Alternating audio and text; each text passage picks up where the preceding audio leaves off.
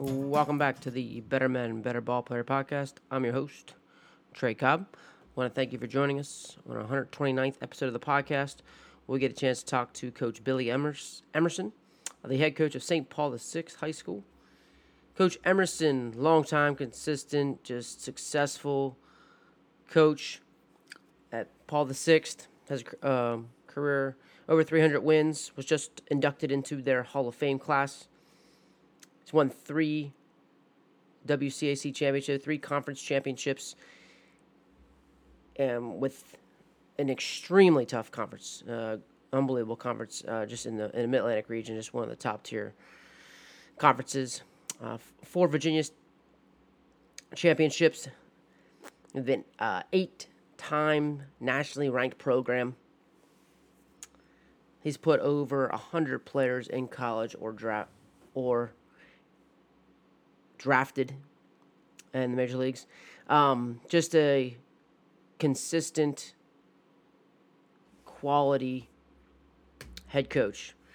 Get a chance to talk to Coach and just had a great conversation about how he's building that consistently, the things about his program. He outlines his expectations and has a great way of just continuing to build and consistently just pound the rock and consistently just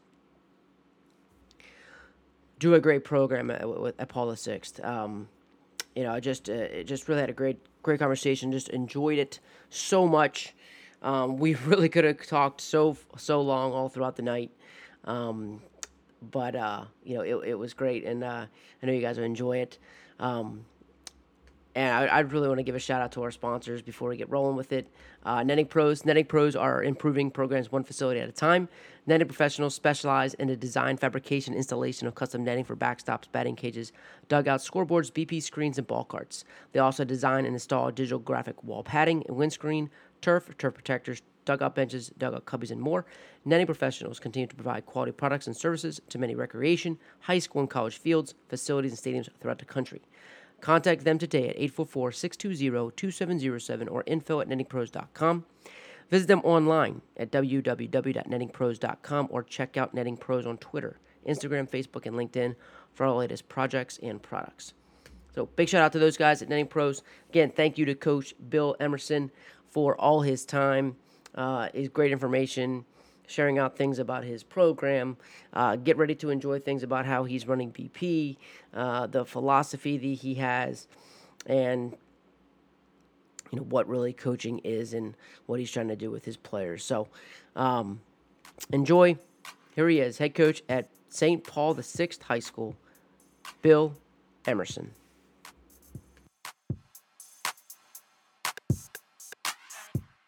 No, D3 baseball right now is well, it has been good, but like just some of what I've seen lately, I'm managing a team in what's called the Potomac League now. It was called the Northern Virginia Collegiate League, but they've changed the name. They built this new stadium in Tyson's Capital One ballpark. I don't know if you've seen it yet. And, there are a lot of small school guys in that league and just great players and tough players, and I look at that, my draft there, and there's some D1 guys that are playing in that league too. And I think there'll be more that will want to, if their college coaches will let them play in that league, just because of the cool environment that it is with this little stadium that they've built there, right in the it's got like a city setting. It's really a right in a Tyson's? neat place. Yeah. Right next cool. to the Capital One built it. And they, I went to see Mary Washington play Marymount there. Okay. Great game. Two good teams. Great game. Great atmosphere. $2 ticket. They're selling beer there. They got a food truck. I think they were selling 16-ounce beers for $5. Wow. Hell yeah. In Tyson's Corner. Yeah, that's absurd. Right. So, but I've seen these guys, man, and I just see, my draft strategy for your team.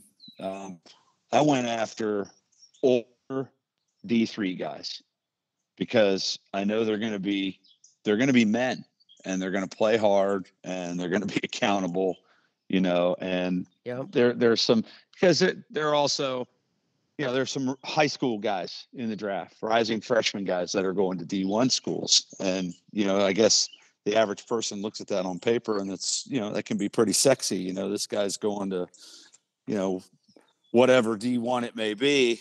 But, I like to win. So Right. I want some of these older guys who I don't have to hold their hand, man. I can write a lineup and say, let's go, dudes. Straight and go So, play. Get after it. yeah.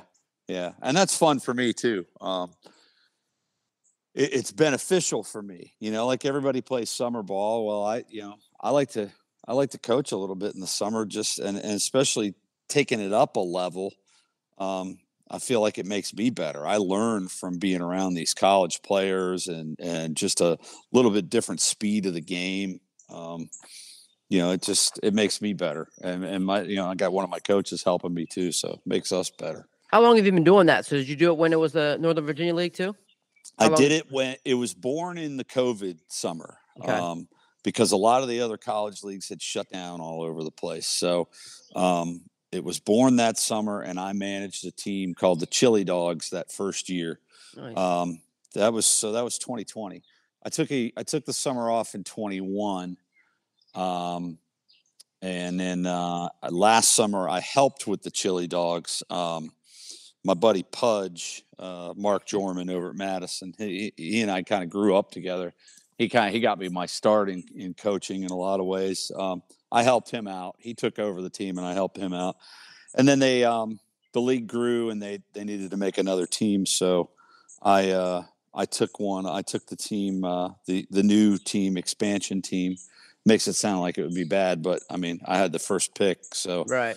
They picked my name out of the hat and I got the first pick, and not just because we were an expansion team. So all the teams are going to be, pretty good clubs. And, again, cool environment. I used to manage in the old Clark Griffith League. That's Shirley back Povich. in the, that's where the big train played, and they still play now. They were absorbed by the Cal Ripken League, and a couple of the other old Clark Griffith League teams were absorbed by that league. But that was another thing for me, just as a coach, trying to, I mean, at first, you have aspirations that maybe you want to do something at the college level or beyond. But then it really, for me, it became, this is a way for me to learn more and get better and then bring that back to my high school guys. So, gosh, I did the Clark Griffith League, I think I was involved in one way or another, either as an assistant or a head coach or manager, as we use that term. More of a true baseball term. Gosh, probably 5 years of doing that. Wow. And then when the league dissolved, I just kind of got away from it. I didn't have any interest in trying to drive from Northern Virginia to Baltimore for a 6:00 game Right. on a Wednesday evening. So I just kind of got away from it. But it's funny. You say you were at Salisbury and you graduated in 2004. Yeah. So you played with some guys that I coached, Greg Florkowski, Robbie Robeson. Mm-hmm. They were a little younger. So Pete Davidis was younger. Yeah. But yeah, they were younger. The Robeson came in after, because I was a JUCO transfer. Okay. I came in 3 and I played seasons 3 and 4. But Pete was a freshman when I was a senior. Okay. All right. So, yeah, a little bit of a connection there. That's cool. Now, where did you play JUCO ball? Hagerstown. Oh, okay. Wow. Because I'm a JUCO guy, product as well. I played at old Montgomery College, Rockville. Oh, yeah. Played it out with a triangle, the crazy triangle there, hitting the school in right field. Yeah. Played for George Schaffner, who was quite a character, man. And then I ended up at Mason for my last couple of years of college baseball. So that's great. Yeah. Yeah. Funny story there is they just came, George, we had a lot of guys. Shoot, I think the last team I was there were 2 draft picks on our pitching staff. This is a good team. Billy Brown, longtime George Mason coach, and Dayton Moore, who Dayton was the Royals GM and VP for a while, won them a World Series. They didn't even see me throwing a game. They came and watched me throw a bullpen. I had thrown a couple days before, Uh-huh. and they were like, "Yeah, hey, come down. Can you throw a pen?" I threw a bullpen, and they offered me a spot from there, which was pretty wild. So, but a lot of Wow. those guys being exposed to those guys, it's just really just a lot of good baseball people. You know the deal. You've done the same thing throughout your career in the game. I'm sure you take little bits and pieces from the best people you're around and try to make them your own somehow. Yep, especially yeah, and that's the thing, just being able to own it for sure, but having the mentality that I'm trying to learn, like you said, like from the get go, even you're trying to learn from your college guys, for sure, man. Like that's it. That's the mindset of just like I don't have all this stuff figured out, and just always trying to find a way to get better. Yeah, and that's baseball. I mean, that's why Yeah, it's so much like life. It's never you've never got it all figured out. You never do, and there's always a way to do something better. And so much depends on your personnel, their abilities, their strengths and their weaknesses, and their personalities, and the chemistry of your team. That's the fun thing about high school baseball is you can.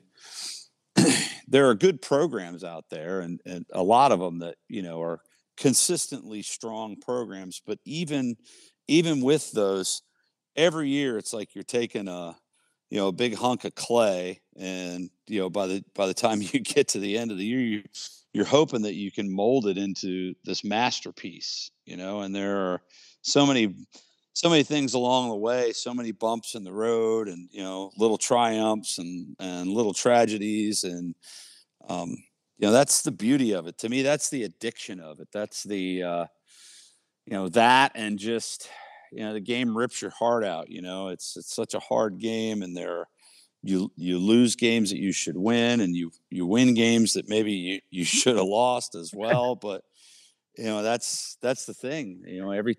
Every time you pull one of those out, it's just like being reborn. And that's one of the things I love about it. Definitely, that brings me back every single day. It's just as exciting for me after, gosh, I think I've been coaching. I stopped playing in '94. I was in the Frontier League, mm-hmm. After my time at Mason, and really just kind of got into coaching right away. Even coached a little bit before that, just kind Oh of, yeah, in the I took a year off of college at one point and coached a little bit. So I don't know, man. I guess coming up on 30 years of doing this, yeah. I don't feel that old. 21 years at Paul VI, and still just as excited to do it as I was on day one. So that says a lot about the game, and probably says a lot about the people that I get to hang out with too. Coaches and kids alike. Yeah, I was thinking just like the situation. I just got. It's funny to say consistently, and I just got done talking to Mark Gibbs, and I know you guys have battled plenty, and just about you said the consistently, like those programs that consistently show up. Your program and in St. John's, and like that's what I asked. Like Gibbs is like, what is kind of like made you so consistent, and like if you would put your handle on like think about your consistency. Like, what has consistently brought you guys, or what do you think was like the number one thing that makes you consistent? Well, before I answer that, let me talk about Mark for a second and St. John's baseball. You're right. We've over the years there have been some Yeah, classic PVI St. John's matchups. We just had one in that yeah, 3-game series, and we sat down at the all conference meeting. We had just gotten done picking the all conference teams and the player of the year, and then the guy running the meeting says, "Okay, well, let's go ahead now, and we're going to vote for coach of the year." And I said, "Can we just stop?" Because St. John's just ran the table in the WCAC. yeah, So, Mark Gibbs is the coach of the year. And they've become the gold standard for our league. So I think probably a lot of the things that Mark said, I would say similar things. If you want consistency, you have to be consistent, number one, and you got to stick to the plan. Because there can be things that would make you want to deviate, and you get emotional about things, and it's just, I'm never, we're never going to do this again, or, whatever the case may be. And, I think there are a lot of programs that can be 1 and 2 year wonder types, but the ones that stick to the plan and you try to maintain a coaching staff that sticks around for a long time. That's a key. You put together some guiding principles, some standards and values, things that you believe in your program. And it's not about thinking that you invented the game of baseball or anything like that. That's not really what it's about. It's just about trying to do things the right way, to me. And then focusing on development of players. Obviously, I mean, we all love to win. We all want to see our name in the paper. We all want to be the team that gets to hold up a trophy on the last game of the year. But it's also about developing human beings, as much as it is about developing baseball players, and using this great game that we love to create things that these guys are going to be able to use later in life.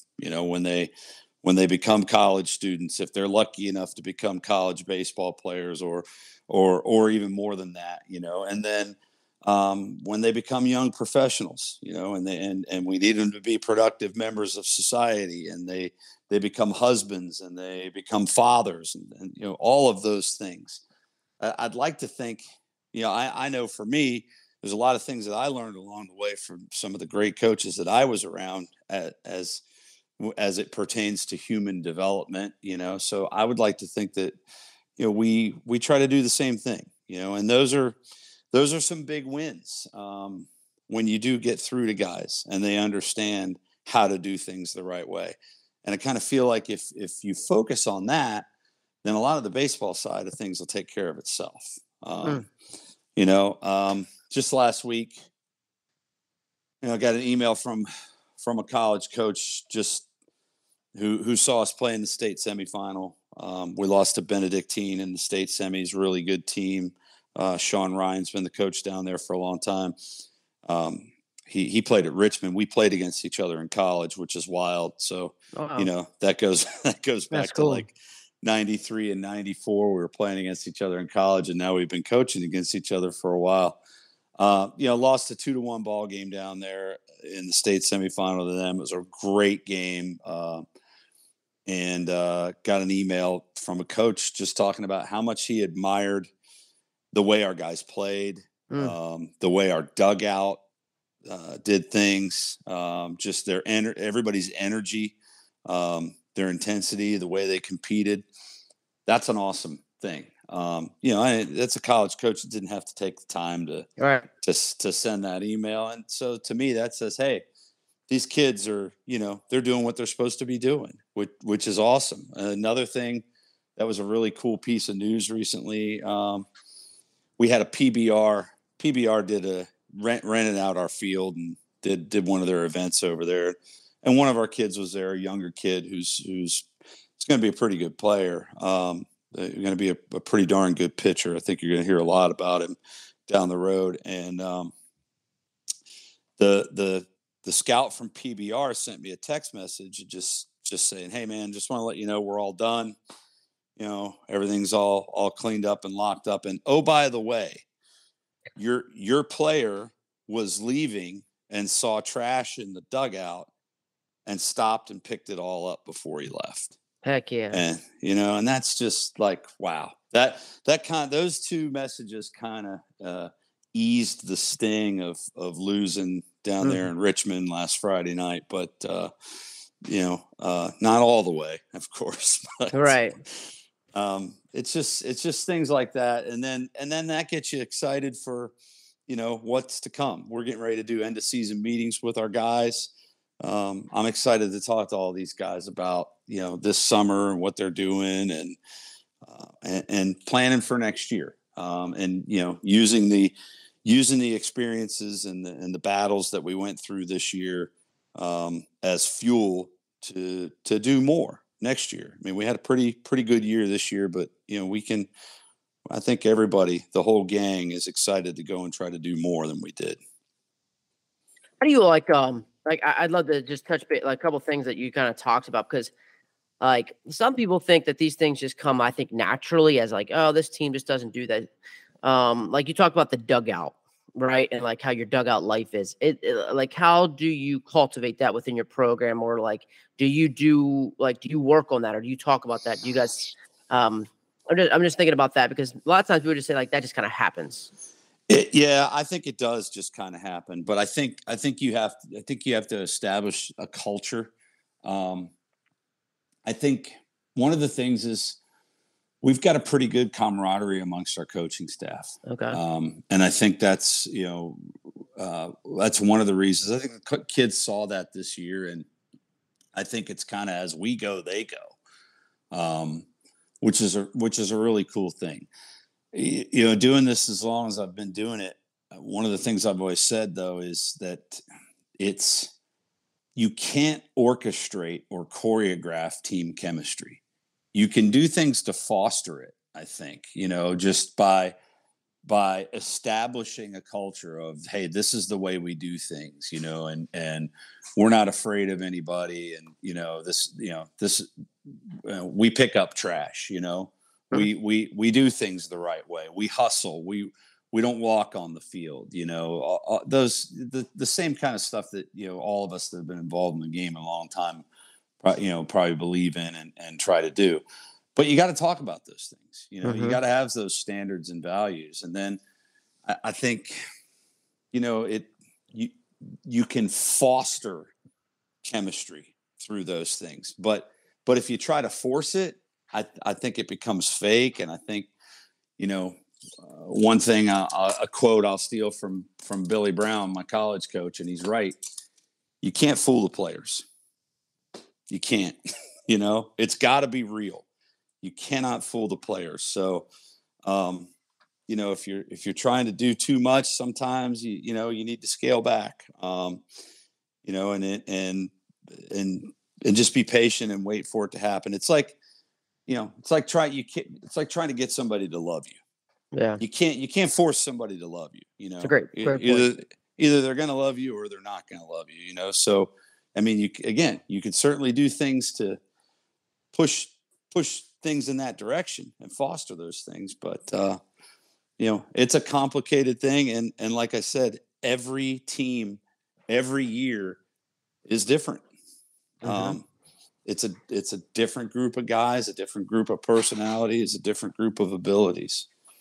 And that same thing goes with chemistry. So we have some things that are, kind of traditions, things we do, like when when our guys walk out of the building and they hit the left field gate, we run to the dugout.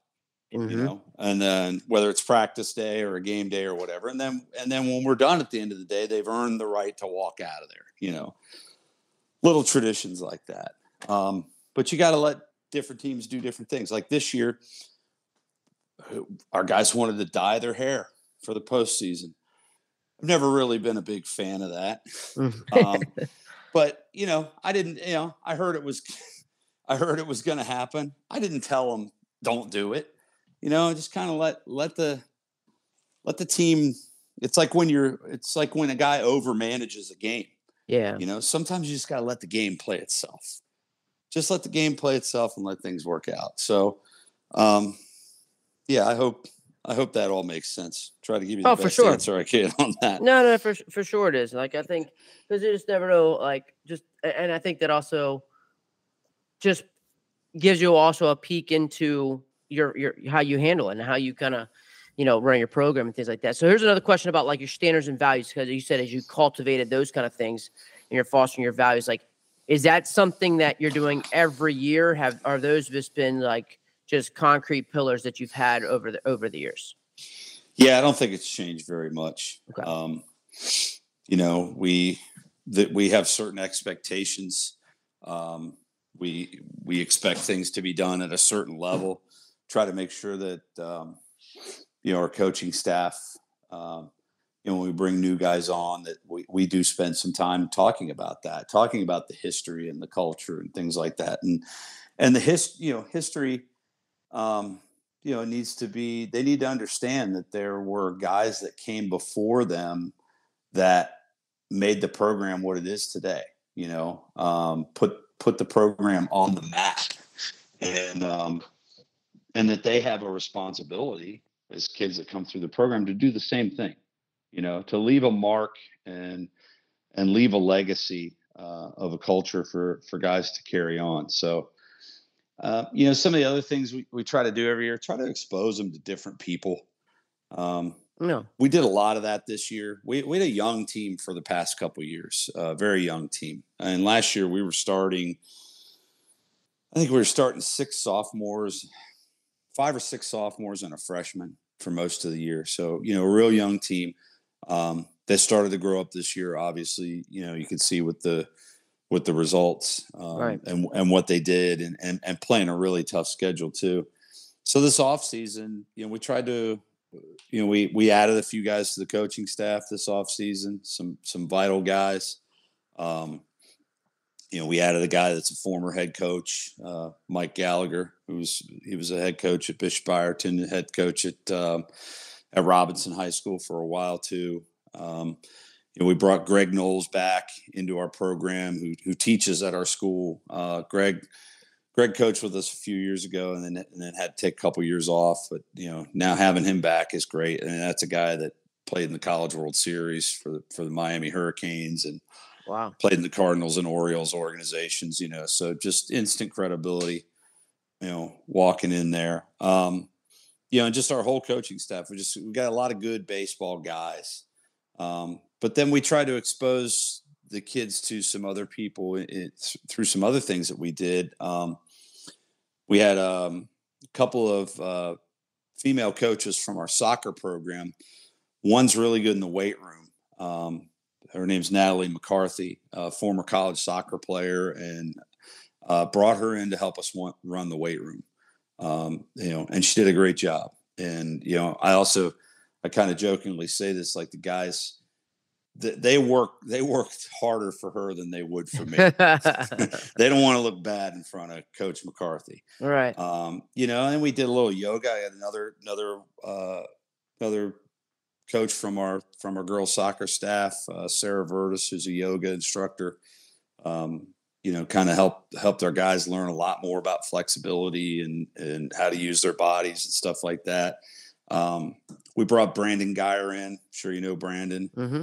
And what he does, just That's to talk awesome. to our guys about that, and I'm also the athletic director at Paul VI. So, Okay. I'll use my coaches, I have my football coach talk to our guys. I have my boys basketball coach, Glenn Farello, who's also my assistant AD, come in and talk to our guys, and we do a lot of classroom sessions in the off season. We do pitchers and catchers meetings.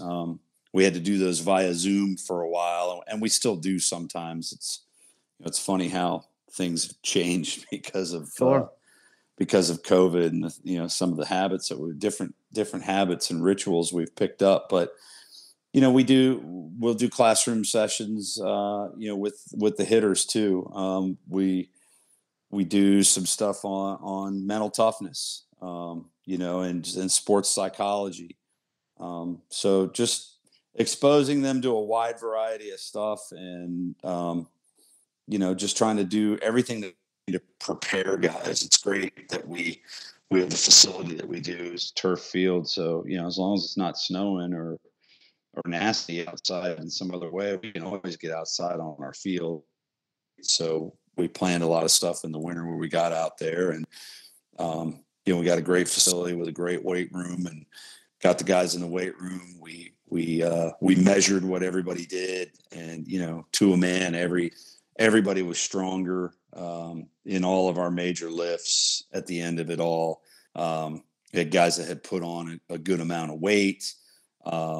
60 times that were improved, not just because we were faster with our thumb on the stopwatch either. I mean, they were legit 60 times. Yeah. And the flexibility too. We did some flexibility testing and got these guys a little bit more pliable. Just because without that, all that speed and strength, it doesn't matter if you can't use it, and if you're not flexible, you can't use it. So, looking forward to doing that again, taking this to the next phase. We got a handful of Power 5 D1 commits, and one of the things we talked about last fall was you guys don't look like you're a Power 5 D1 commit, so we got to start working on that. And guys worked their butts off.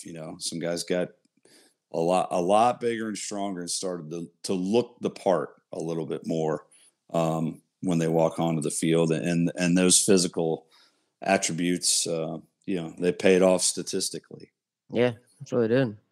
What are your do you take those classroom sessions into the season, or is that just strictly in the off season? Mostly in the off season, because I tell you, when you get in the season, our occasionally if we feel like we need to do like a pitcher catcher meeting or something like that, we will. But our schedule's a meat grinder. We just played 32 games in 70 days. So the math on that, it's just 3.2 games a week. So that's a lot. Got to take one day off a week.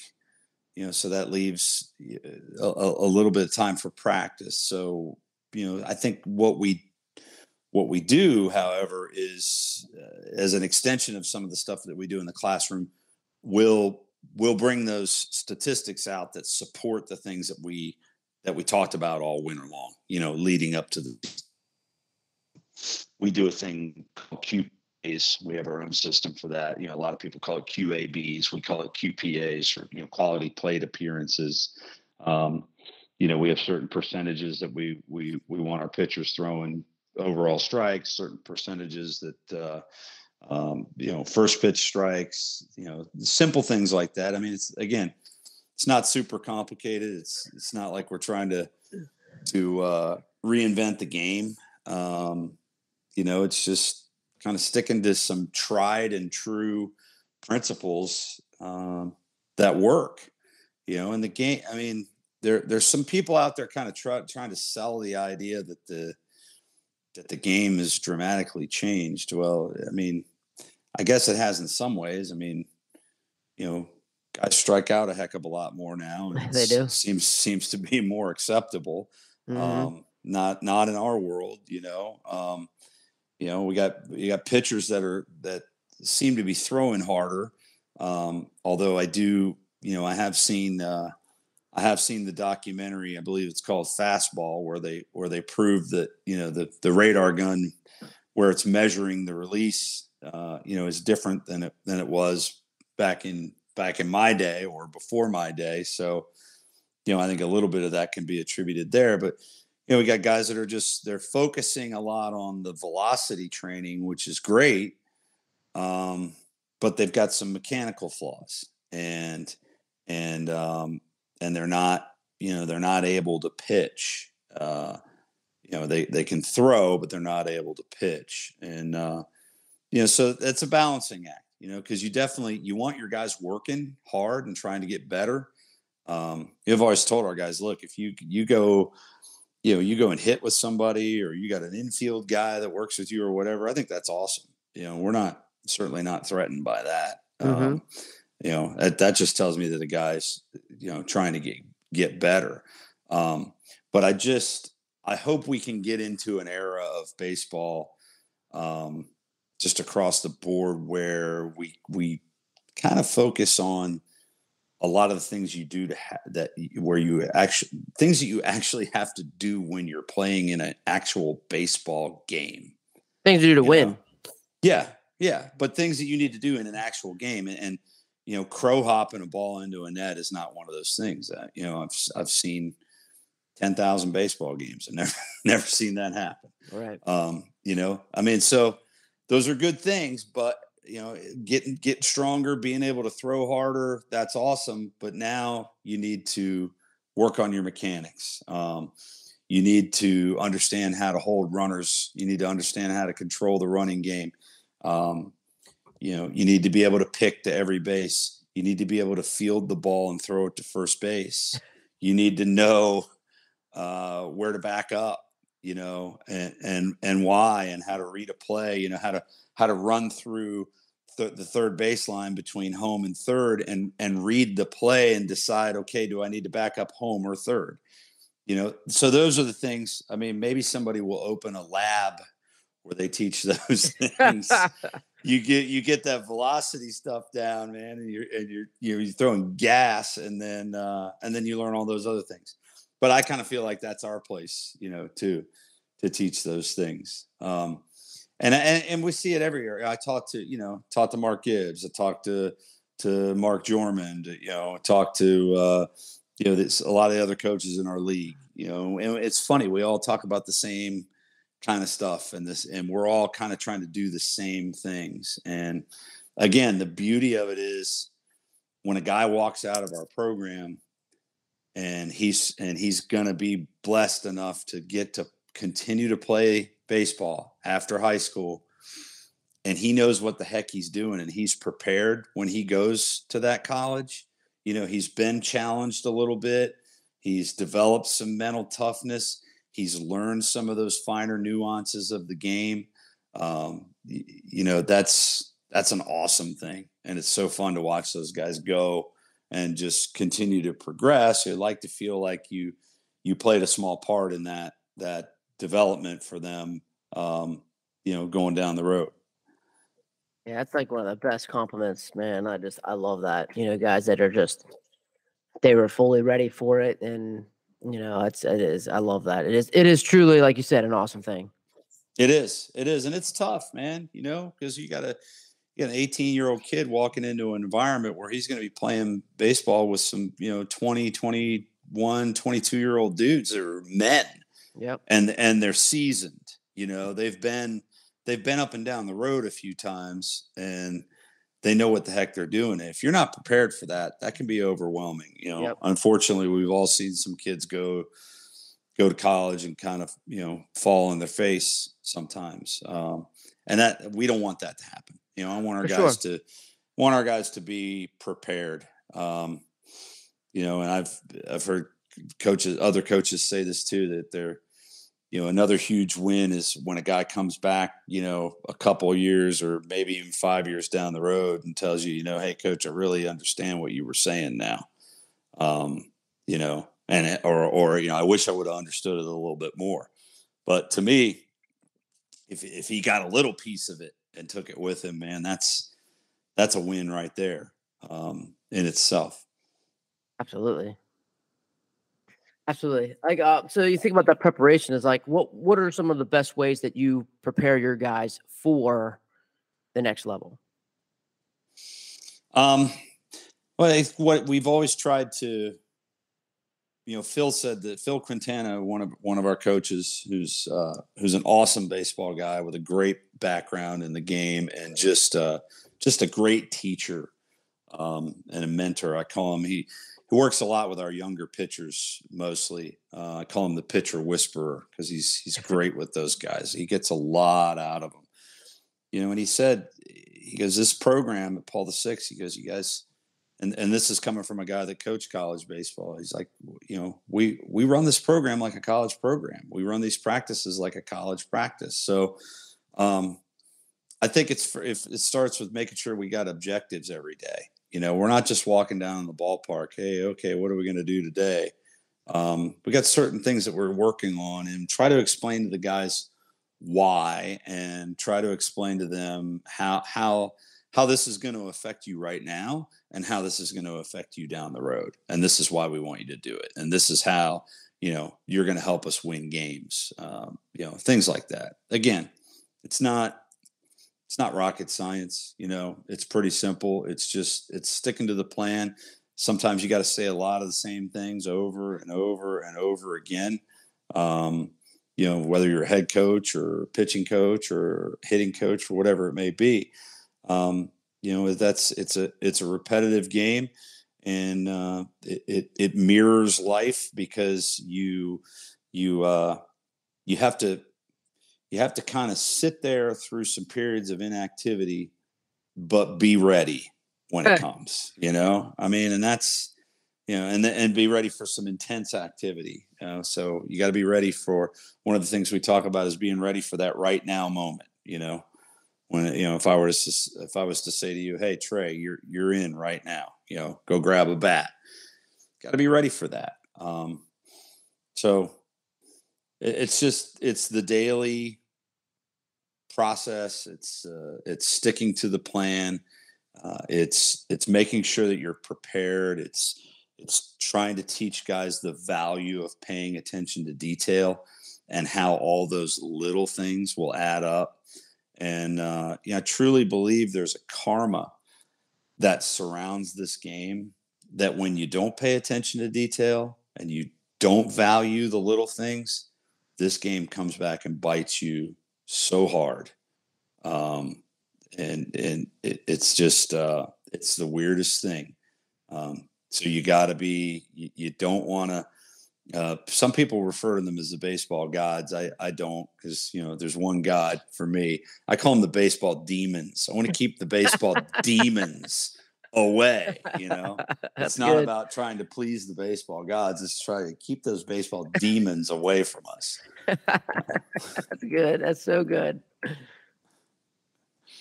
Oh, that's good, man. When you're an old man like me, you come up with, stuff you've heard, steal from people, and then try to make it your own. I heard that from somebody somewhere along the line, I'm sure. Keep the baseball demons away. Yeah. They're going right. That's great. That is really good. Oh man, that's good stuff. Shoot. I was just thinking about, like, as with your pitching background, and you talk about Phil, and you guys are helping the staff. Would you say, like,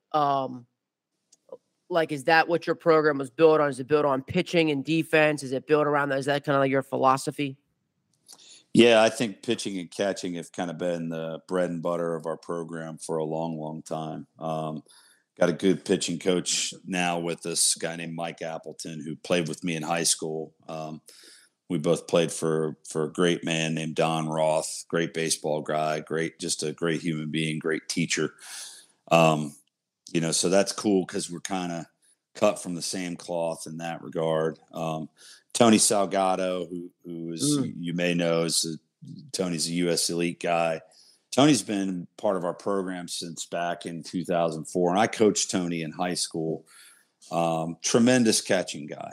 And, over the years, we've had a lot of all Met pitchers and catchers, all state guys and all Met guys. And, I think you're going to see some more, as the years go on, because that's a big, big focus. I mean, the off-season meetings that we started were initially just pitchers and catchers. Now that's evolved into some other stuff, but it's really all about pitching and catching. And yeah, I mean, I feel like in the game of baseball, if your pitchers throw strikes and compete, and you can play defense, you'll find a way to scratch a few runs across the board. Now, everybody loves to have a team that can bang it around. Sure. And we've had some teams like that. I mean, we had a team a few years ago where I had a couple of guys that hit 440, or around 440, 430 on the year, which is a tremendous year playing the schedule that we play. Yeah. I've had other years though where we struggle to score, but we've been in games and won a lot of games because we can pitch and play defense, and put a big premium on running the base as well. Being aggressive, but not making base running mistakes, not running ourselves out of innings. Guys getting picked off when they shouldn't be getting picked off, or guys not tagging or going part way when they're supposed to be doing that. So we work on those things. I mean, every time every time we take batting practice as an example, batting practice is not just about hitting. In fact, I think if you did the math on it and just the number of swings that guys get, it's really more about defense and base running. And we implement a base running system into our BP, and guys are making 1-out reads, guys are getting secondaries and reading bunts down. Guys are trying to take extra bases, and then defensively we will play balls live. So, if we'll have a guy try to go first to third, and we'll on a ball hit the right field, and we want our right fielder to make that throw to third in batting practice. It's a great opportunity to practice something at game rhythm. And I think you can hit all the fungos you want. You can shoot balls out of a machine to your defenders. Those are things that certainly aren't going to hurt them, but there's nothing like fielding a live ball off the bat. There's just nothing like it. So batting practice for outfielders is incredibly important in our eyes, just because that's their time to get those reads. And to be able to do it at your own ballpark most of the time, where you're going to be playing the majority of your games, you got to take advantage of those opportunities. That's solid, man. It's solid. I was just thinking, so then what does like you said, with pitching and defense, pitching and catching exclusively being a focus, how are those things incorporated into practice then too? What's a practice look like? It depends on the day.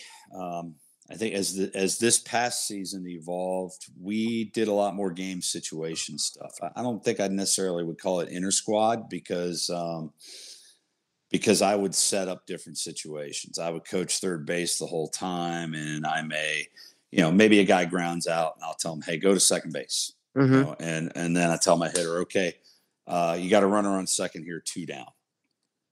So automatically now I've challenged the pitcher here. Pitcher's got an opportunity to end this inning. I've challenged this hitter. We got a runner on second base. We need you to extend the inning. We want you to drive the run in, get on base, and then let the next guy come up and do something. So I think that really, and our guys can run whenever they want to run, or I'll run them a lot to really kind of force the issue with our catchers.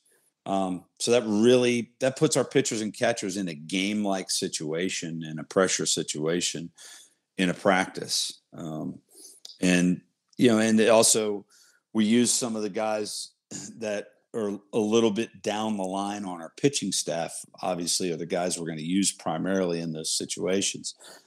So for the guys that start, that are getting more innings, obviously we're not going to throw those guys in inter squad like practices as much, unless we had a gap in the schedule, which would be an anomaly.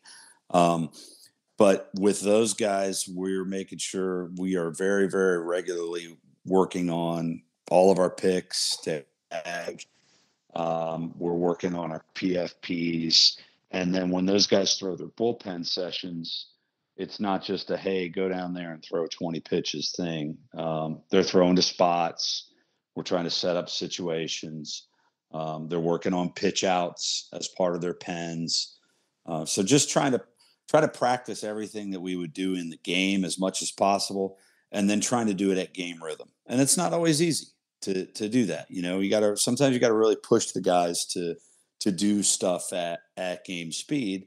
But I think when you get into a couple of games where you see a guy maybe struggle with something when everything's going 100 miles an hour, then the guys appreciate, oh man, we do need to get after this, and do it like our life depends on it, so that we can do it in a game.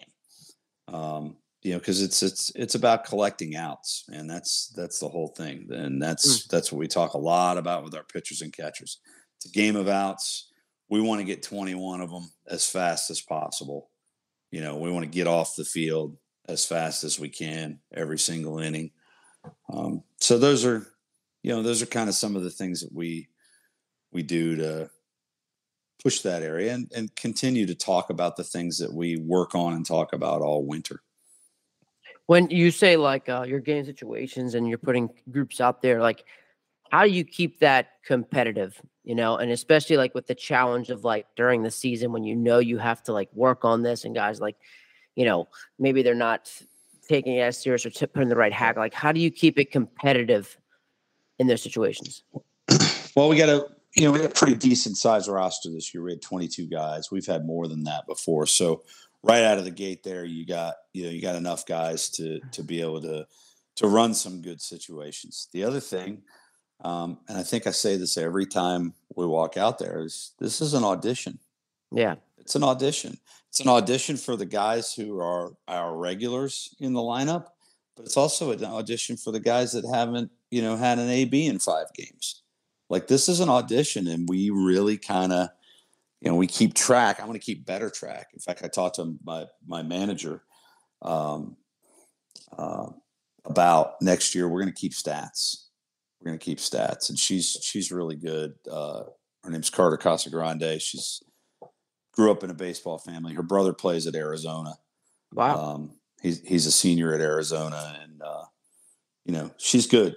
There'll be times where I'll pull her aside and just ask her, "What do you think?" Especially when things are going crazy and things aren't going so great. To get her perspective, she's seen a lot of baseball games in her life. So, but talk to her about let's keep stats in this thing. Because to me, it's just like if we keep stats there. It makes the process a little bit more objective. Our QPAs, for example, we keep the QPA stat, and then we have a goal for the QPA average. We want it to be 600.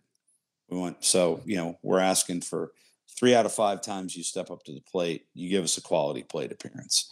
And then we want your strikeout percentage to be 150 or lower. That's what we're asking for, because we want you to put the ball in play.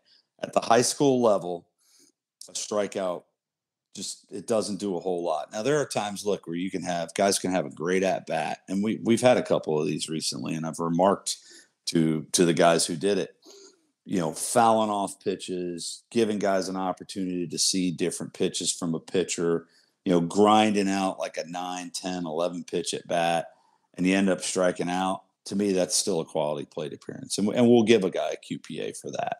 Sure. A grinder type of a plate appearance.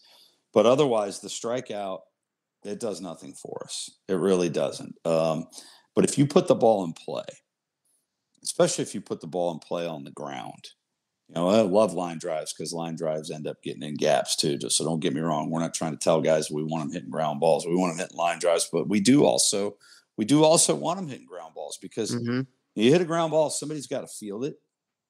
And then they've got to throw it, and then somebody on the other end has got to catch it. That's Sure. That's 3 chances for them to screw up. But if you hit a ball in the air, I see so many youth league games and even high school games where a guy hits a 295-foot fly ball, and as it comes off the bat, everybody goes, "Oh, dude, that's an out." It's a routine fly ball. It's an out. It's not. There's nothing impressive about it. So, I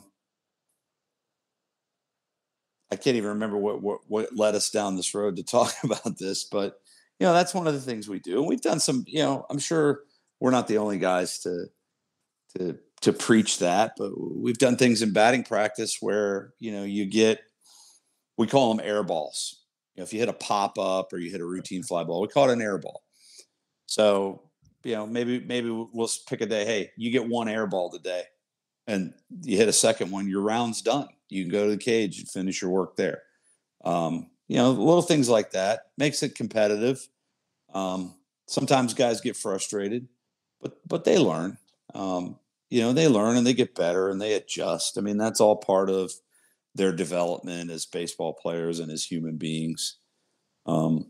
As they continue to mature, they understand, oh, wow, yeah, this could help me. Wow, this will help us win, and that's the fun part too. That was the fun part with this team as we got to the tail end of our season. You could really see that things were starting to click, and there was a super strong desire to win, and a bunch of guys that didn't care what their role was going to be that day. They just wanted to figure out a way for us to win. That's awesome. Yeah, and that's rare. It is. Then you could see it in the emotion, when it was all over. Yeah. Guys just sobbing and blubbering, to have that many people believe that we were going to win that whole thing. That's a rare thing too. So that's why we lost 5 seniors this year. So most of this team is coming back. We brought 10 guys up from the JV at the end of the year. So, we ended up with a 32-man roster going there for a while, which was also good for, the practice game situation stuff that we did. And, so we got a lot of guys coming back, a lot of good guys, a lot of talent. And there's a brotherhood and a chemistry with this group that's pretty unique. So I'm really looking forward to next spring. Yeah, and like you were saying earlier, like that's that whole good guys that came in front of you. You're kind of giving those young guys a chance to see those things, those good guys that do come in front of them. Yeah, and the guys that we had that were already on the varsity, they did a real good job with the young guys, just kind of modeling and mentoring. Again, it's something that you don't want to talk a whole lot about. You don't want to try to choreograph it. You just want to put some things out in front of them to hopefully push them in the right direction, and then let them do it themselves. They've got to do it themselves. It just otherwise it's fake. Sure. Like you said, you force it. You're forcing it. And I the one question I had, Doug, about your project with the QPA, because this is kind of, I've gone down this rabbit hole, is like, here's what I wanted the offense to do, right? The QPAs. And so do you then focus maybe a pitching performance for the opposite of those things? Like the opposite of a quality pay appearance, like you said, an air ball, you know what I mean? Like, are you focusing, are you focusing any of your pitching processes based off of, like you said, kind of like what you want the offense to do? The big numbers thing in the pitching process is their strike percentage and their first pitch strike percentage. And then obviously, typical, everybody wants to limit walks for, the free passes. We want to try to force bad contact. We want to try to force bad contact as early as possible. When you get ahead, statistically, you have a tremendous advantage as a pitcher. Statistically, if you throw strike one, which is why on the flip side of that, we talk to our hitters about getting after fastballs early in the count as early as possible. It's funny how that works. So, those are the things that we're looking for from our pitchers statistically. Limit the free passes, throwing a ton of strikes so that they can be efficient. We got a couple of good velo guys on our squad. We got a kid that's a Virginia Tech commit who's a low 90s guy, and he is incredibly effective when he's more efficient. When he when he's striking out maybe a few less guys, and obviously walking less guys, and then we know, hey, we can take him deeper into the game. But if we're looking in the third inning and a guy like that is already at 50 pitches, that's not what we want. So those would be the numbers things that we focus on there. And then defensively, we talk about just as a goal, we want 1 error per game or less when we get to the end of the season. If you can do that, that's pretty awesome. I don't even know where we were on that this year. I don't think we hit that goal. But we also talked about trying to turn as many double plays as games played. And we got pretty close to that. We played 32 games. We turned 26 double plays. We could defend a little bit. Wow, that's awesome. Yeah. And that's right. There are things with base running as well, obviously, maybe not so much statistically, but we talk about steal a certain number of bases. But the base running stuff is probably a little bit more philosophical than it is statistic driven. It's talking about always looking to take 2 bases at a time. Mm-hmm. Like our game plan is, we're always going to take 2 until we can't. Mm-hmm. Until you're shown that you can't. Little things like that, and minimizing the mistakes. A lot of people say, freeze on a line drive. Mm-hmm. Well, you don't necessarily freeze on a line drive. You need to read it back, because you're not, it's either going to get through or it's not. Mm-hmm. So you're not going to go any more than 1 base usually anyway. So, why take the chance? So Mm-hmm. calculated risks, reading dirt balls, something that we'll practice, as well. Trying to read and anticipate and time up your secondary to where, if you see that trajectory of a breaking ball and it's heading into the dirt, just take off and take bases. And when teams can do things like that, it's demoralizing for the other team, I think. And I don't think those things are hard to do if you practice them. The other thing is, right along with that, just our whole, our mentality as a team and how we present ourselves. If your team's flying around everywhere and everybody's hustling and everybody's high energy and everybody's vocal, that can be demoralizing for the opponent too. If not intimidating, probably more so intimidating than demoralizing. But it could be demoralizing if you're pounding them too. That's for sure. That's it. So those are just it's the things that we ask for. It's not a lot. It's not a lot. And I'm gonna I think I have a picture. I want to read it to you of a chart that we had in our dugout. Just kind of encapsulates what it is that we want. Let me see if I can find that. I don't want to delay us too much here. So this is basically what we ask for. So it's pretty simple. Just overall everything. Preparation. And what I mean by that is just making the effort to prepare every day. Like, you got to prepare. You can't come out to the yard and talk about what happened in science class and, just eat your sandwich and BS around and then think that you can just hit the switch. Like, you got to come out and prepare. So preparation, attention to detail, effort, focus, selflessness, and toughness. We want those 6 things in every single thing that our guys do. And when it comes to offense, we want the QPA approach. We want them to be aggressive in hitting situations. Here's what I mean by hitting situation. Hitting situation, if you, it's like trying to get guys to not look for walks is what I mean by that. You got a chance to drive a run in. That should be your mentality when you first walk up there. Now if the guy goes 3-0 on you, then, you're going to adjust in the at bat. So we want guys to be aggressive in hitting situations. You go up there and you got runners in scoring position. We want you looking for a fastball to swing at and put in play. 2-strike approach. We're big on that. Guys need to make an adjustment. Again, the strikeout does nothing for us. Execute when called upon. So we ask you to sacrifice bunt. We ask you to try to bunt for a base hit. We ask you to hit and run. We ask you to slash, and whatever it may be. You got to execute when called upon. You get 2 strikes on you, and we got a runner on second base and nobody out, or a runner on third base. Man, can you hit a ground ball to the second baseman for us there?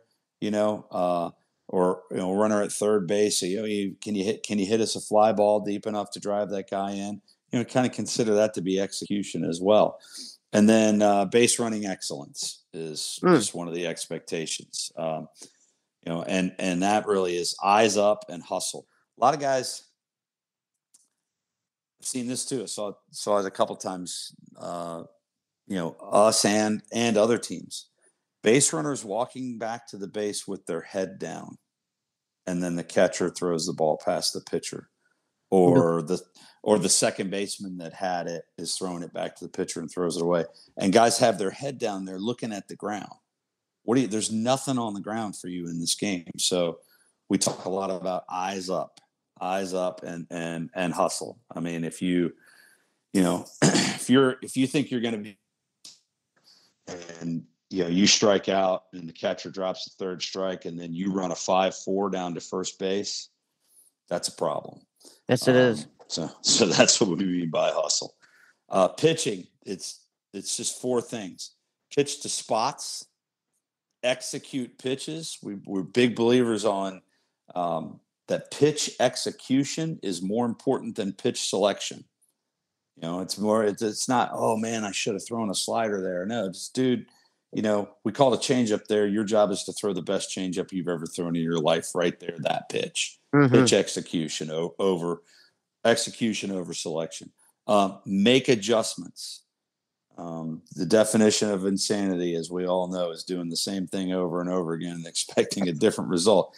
You got to make adjustments on the bump, man. You got every once in a while, if you can't find your breaking ball, for example, you got to bounce one, and then find that happy medium. And then the last thing with the pitchers, rise to the challenge and post a 0. If you're playing a really good team, which we play a lot of them, you can't expect that, we're going to get you 5 runs in the first inning, dude. You got to go out and post a 0. You got to go 0 for 0 with that guy. It's like if a team's facing Max Scherzer, they're not that Scherzer never goes, oh man, you guys didn't get enough runs for me. That's why when you're facing a stud, it's going to be a low scoring game. Mm-hmm. It's going to be 1-0, 2-1, 3-2, 4-3. It's going to be one of those games. So rise to the challenge and post a 0 for us. Defense, pretty simple. Cherish outs. Outs are so important. We want our kids to love an out as much as they love hitting a home run. Want the baseball, anticipate. So, your pitcher's throwing. You should be thinking, man, this ball's coming to me and I'm going to make the play. No play, no throw is a big thing for us. Why take risks? Calculated risks only, and make sure you're backing up. And again, eyes up and hustle. I see middle infielders who don't back up the pitcher with a runner on third. I see infielders who look down at the ground and they're kicking dirt and walking around and turn their back to a base runner who could potentially, hit from them. That right there, in a nutshell, what I just read to you is up on the wall was up on the wall in our dugout because we change things and adjust every year. You tweak things and you learn that some things are good, some things don't work as well, or you may learn something new. Those are our expectations. That's what we ask. And it's not a lot. And again, the proof is in the pudding, man. If you can get a group of guys to do that stuff right there, you can have a lot of fun on the baseball field. Oh yeah. Yeah. And I think it's also like you said, you kind of worked out like the preparation, the practice, and how guys are doing those things. Like, you're working on the keep your head up and hustle during practice. These are also things that you're just doing. These aren't just game things. And, like you said, you're putting them in your practice. A couple of things with like your base running stuff that you're going to do during practice, like especially during BP. How do you incorporate, let's say, like base stealing during that time? Or is that really just kind of the base running part as you're like going first or third, or like you're reading the down angle on the bunt? Are you incorporating any kind of base stealing in that? I don't other than the hit and run, which is, hit and run steal is a little bit different than a straight steal. I can't say that we do in BP. We will ask guys to, we want them to slide when they're doing all the base rank stuff. So that's the tail end of practicing a steal. But otherwise, the only time we we would do that as when we're setting up game situation stuff, inter squad type stuff. So that's when you're working your base stealing is really just when you're throwing your game situation stuff with the pitcher on the mound. Yeah. And a lot of times, like I told you before, we'll have a guy steal and maybe he'll get thrown out, but I'll keep him there, or I'll move him to third, or I'll send him back to first so we can set up another situation. Just trying to create moments in practice that are game-like so that they've done it before. Brandon Geyer, when he came and talked to our guys, he talked a lot about, when you're in a game situation and you're trying to calm yourself down and you're trying to focus, just to remember this is what you've trained for. Mm-hmm. So if you've done it, if you've done it before, to me, it should be easier. And just remind yourself that you've done it before, or you have your coaches are always going to remind you, you've done this before. It's easy. You've done some of these things these guys have done a million times. So just take it that way. Game's hard enough as it is, man. It's, so if you take a positive approach to it, it's going to be a lot more fun. And I think you're going to have a lot more success. You go into the box pressing, or you go out onto the mound worried, then you're not properly prepared. That's part of that preparation. Sure. And I think that's where the preparation will breed confidence in those moments. Absolutely. And that, that's what we're shooting for. Mm-hmm. Absolutely. Yeah. Dude, that was great. This was great. I really like the sign too. So like, can you visualize the sign for me? Do you have is it sections? Is it like hitting, pitching, defense? Like you have it mapped out like that, or like just think about what your signage is like. There's a piece of paper, Trey. That's awesome. Typed up with our PVI font. Yep. So it looks branded. Yep. And and just highlighted the different categories. That was all on one piece of paper, believe it or not. I know it droned on and on. It probably seemed like it was a book. I was envisioning like a nice sign like on the top of the bench or something. Like that's all. Like that's all I was thinking of, like sign that you might have had above the bench or something. Yeah. No, we do have some of those up in our dugout. They came from our old. We used to have a clubhouse back in Fairfax at the old field, at the old campus that was right behind home plate. We built a little clubhouse back there with the coach's office and lockers and everything. And those signs came from there, and they're in our dugout now, because now our locker room is inside the building. Nice. And people have said to me, well, how come you didn't get a clubhouse? Well, kind of had a choice between this beautiful turf field and a clubhouse, which wasn't it. But, that's the running joke. We took the field. We'll be happy to walk inside of the locker room. Right. So, right. Yeah. Right. Yeah. Maybe someday down the road. Yeah. I was wondering if that's in the future plans. Maybe phase 2. Yeah. Phase 2. Someday down the road, our baseball alums will come through, and, we'll attach a clubhouse to the back of the third base dugout. Maybe. Heck yeah, man. We'll see. Heck yeah. That'd be awesome. I was thinking about that, man. When you said phases, like you're getting ready to go to the next phase, that's Pudge's, man. Pudge was I remember listening to him for one of the first times, meeting Pudge down in Charlotte at the BCA, and he talked about his phases, different phases of the seasons of the year. Mm-hmm. That's good stuff, man. Yep. Good dude. Really good dude. Oh, absolutely. He coached me, believe it or not, in Babe Ruth baseball when I was like 14 or 15 years old, or maybe both. And then when he first took the job at Madison in 1996, I had just finished playing a couple years before that, and I was his JV coach. Oh wow! So that's where I coached some of those guys from Salisbury. That came right after you, coaching JV baseball at Madison, and then he helped me get the job at TC Williams after that, and coached there for a couple of years, and Man, how That's was where it? How was it coaching there with that whole history of the football program and all? So I actually shared a storage closet with Herman Boone. Wow. Yeah. Denzel Washington played him in Remember the Titans. Herman was a hardcore dude. Denzel's a little soft compared to the real Herman. God rest Herman's soul. But Herman was the golf coach at TC when I was the baseball coach, so I got to know him then. So TC was a great place. It was cool. It was a baseball program. It was in shambles, and I was lucky enough to be there at the right time where we had like a handful of kids that were really serious about baseball.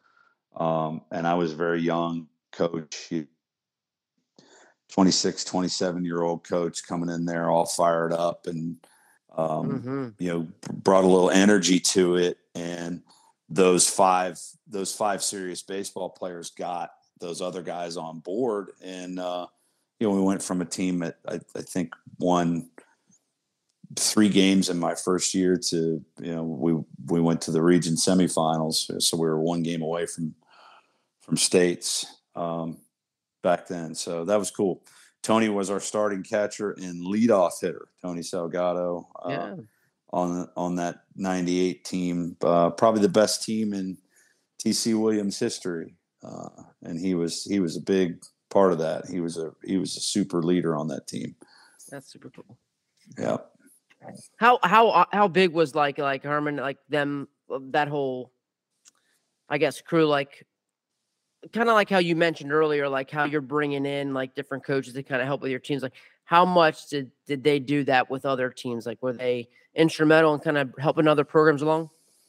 At TC back in that era, yeah, things were starting to change a little bit there at that time. I also coached football when I was there. Herman was no longer involved in the football program at all in any way.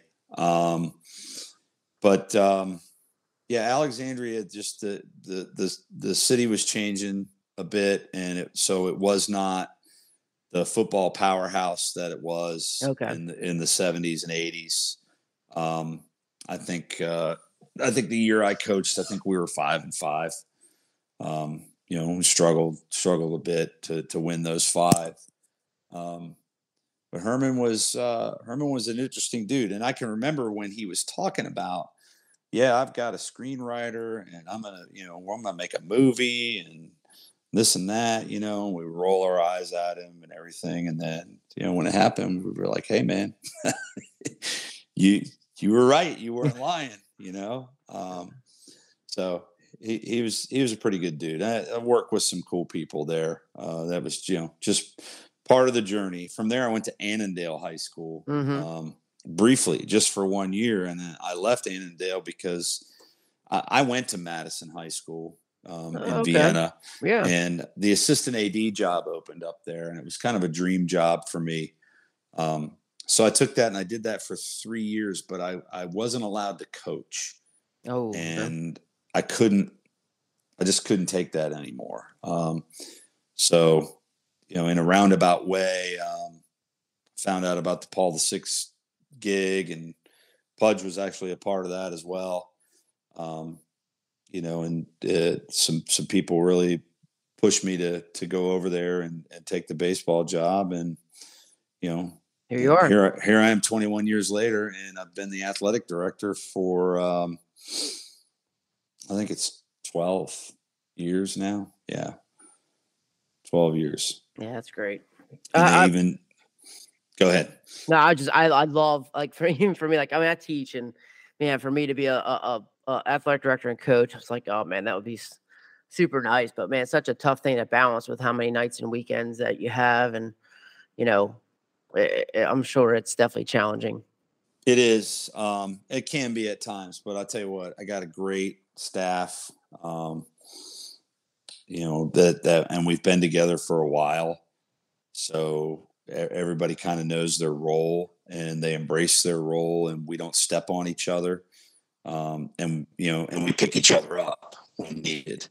And that Mm-hmm. makes a huge difference. And I got a great bunch of coaches. Look, we've had a lot of success because we have great coaches and we have great kids, great families at Paul VI. We just both our boys and girls lacrosse teams just won the state championship this spring. Both our basketball teams won state, boys and girls, Wow. and our hockey team won the WCAC, and our football team was in the championship, and and then a bunch of other teams had great years. It seems like in most sports we are, we're upper half, we're legitimate contenders every year. So having great coaches that aren't afraid to run their programs. I don't micromanage them. We kind of lay the foundation and make sure they understand what the expectations are, and that they understand that we're here to help them, whatever they need. So if there's any ever doubt about anything, they, a phone call or a text away, basically 24/7. Sure. But the good ones, I don't hear from them a whole lot, and because they run great programs. Mm-hmm. So it's enjoyable for me just to go and, I get paid to watch sports. it's a pretty good gig, and like I said, we all help each other out. It's a very family oriented place, and very blessed to have been there for a long time. They even put me in their Hall of Fame this year. Oh, congratulations, Coach. That's great. I think they ran out of people, so we're searching for some more. Because there's been so many awesome people that have gone in, but that was a huge honor, and particularly with a lot of the people that are in it, and just a special thing. But I'm not going anywhere. I'm planning on sticking around and doing this as long as I can, as long as they'll have me. That's great.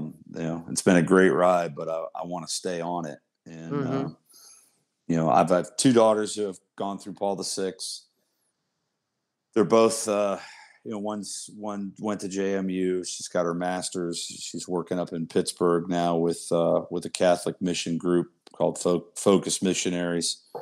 And then my middle daughter, she's and they both played sports at PVI. Middle daughter is just graduated from Virginia Tech. So I had to drive from when we lost Game 3 to St. John's. My son, who's a sophomore and got pulled up to varsity with us this year, my son and I got in the truck at St. John's and drove to Blacksburg for the 8 a.m. graduation the next morning, and then drove back so that we could get ready for practice the next day. We didn't drive back. We did drive back later that afternoon. So like I said, I got a son there now too, plays football and baseball. So it's fun to have had my kids there. I kind of try to stay out of their way too. It's really, kind of my style is, again, just try to push people in the right direction, and then let them find their way. If you surround yourself with good people, which I've been very blessed and fortunate to do, a lot of this stuff takes care of itself. And it's just, it's a blast. Certainly beats working a regular job. Oh man, it's so good. So good. I was wondering, just wrapping up, man, it's almost 10 o'clock. We've been about an hour and a half. I was just wondering, just and final words, something maybe we haven't gone over that you kind of felt that you wanted to share, something on your heart or something we haven't gone to, man, just kind of wrapping things up. I just, just kind of want to see what you thought. Any kind of closing thoughts? I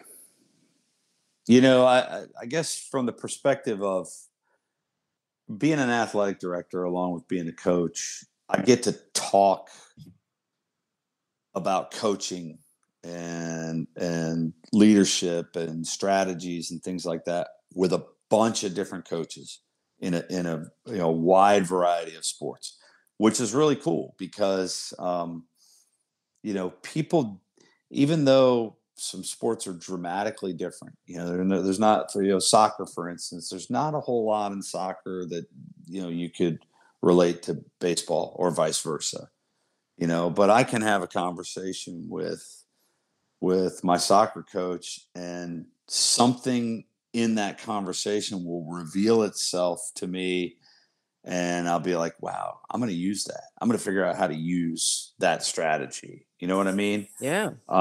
So it's just, I think that if you ever feel like you've figured it all out, or you're done learning, or you're satisfied, then it's probably time to move on and do something else. And I don't say that in a hateful way to anybody at all, Mm-hmm. but it's probably time to get out of coaching and get some fresh blood in your spot wherever you may be. Because I think if you're not doing that, and we talk about this with all of our coaches, if you're not continuing to try to develop, then you're doing your customers a disservice, and the kids are our customers. Mm-hmm. We want to try to give them our best, try to put them in position to succeed. And again, it all goes back to the life lessons that you can learn through sport, and carry with you for the rest of your life. That's the biggest win ultimately, because look, even we got a guy, Kevin Kelly, who played for my longtime assistant coach Jeff Nolan, who took over for a few years as head coach for me. I stepped away from 2013 to like 2015 in there, and I was part of the program again, Kevin's senior year. But Kevin's in the big leagues now with the Rays. Wow. Pretty important reliever on their staff, and the best team in baseball still, I think, right now. There are only going to be a few Kevin Kellys that come along that are going to have the opportunity to make a career out of baseball. Mm-hmm. And even if they do make a career out of it, they go to the big leagues, they're probably going to be done by the time they're about 35. And there's a whole lot of life after 35. So what did we do to prepare them for that? Again, what did we do to prepare them for being a professional, being a man, being a good person, being a good husband and a good father. I think those are the things that are the most important takeaways for these kids when they walk out of our school and go on to the next phases of their life. And the really, really cool thing is when, and I'm getting old enough for this happens a lot. Somebody shows up to the game that played for me 10 years ago, 15 years ago, or whatever, or even 5 years ago, with their kid, or their kids coming to our camp now, or they're I get a call or a text, coach, I'm getting married, I need your address, want you to come, things like that. And seeing who they become as human beings, and how they were molded, in their academic formation, their athletic formation, and then their formation in faith, which is what we do at Paul VI. And it's an awesome thing. It really is. So I just feel blessed to be able to do it. And I could, just like you, I could sit here, we could talk until the sun comes up about stuff like this. So I appreciate the opportunity to be with you. It is an honor to get to be a part of this. And, I wish you the best. And if there's anything I can do for you, let me know.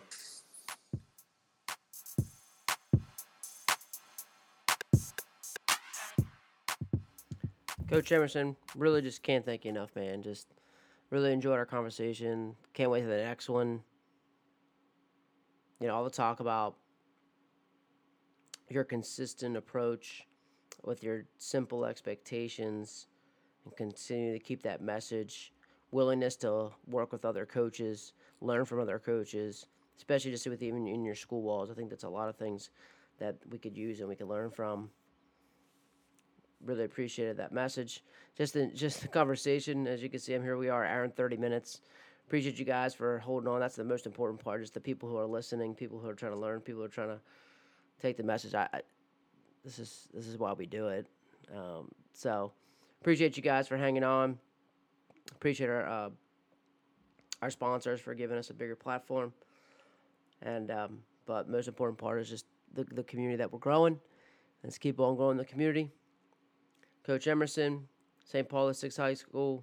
Check him out. Follow him on Twitter. First class dude. Can't wait till the next time we talk, Coach. And thank you guys for here hanging on. Got an hour and 30. Appreciate you. Until next time, keep getting better.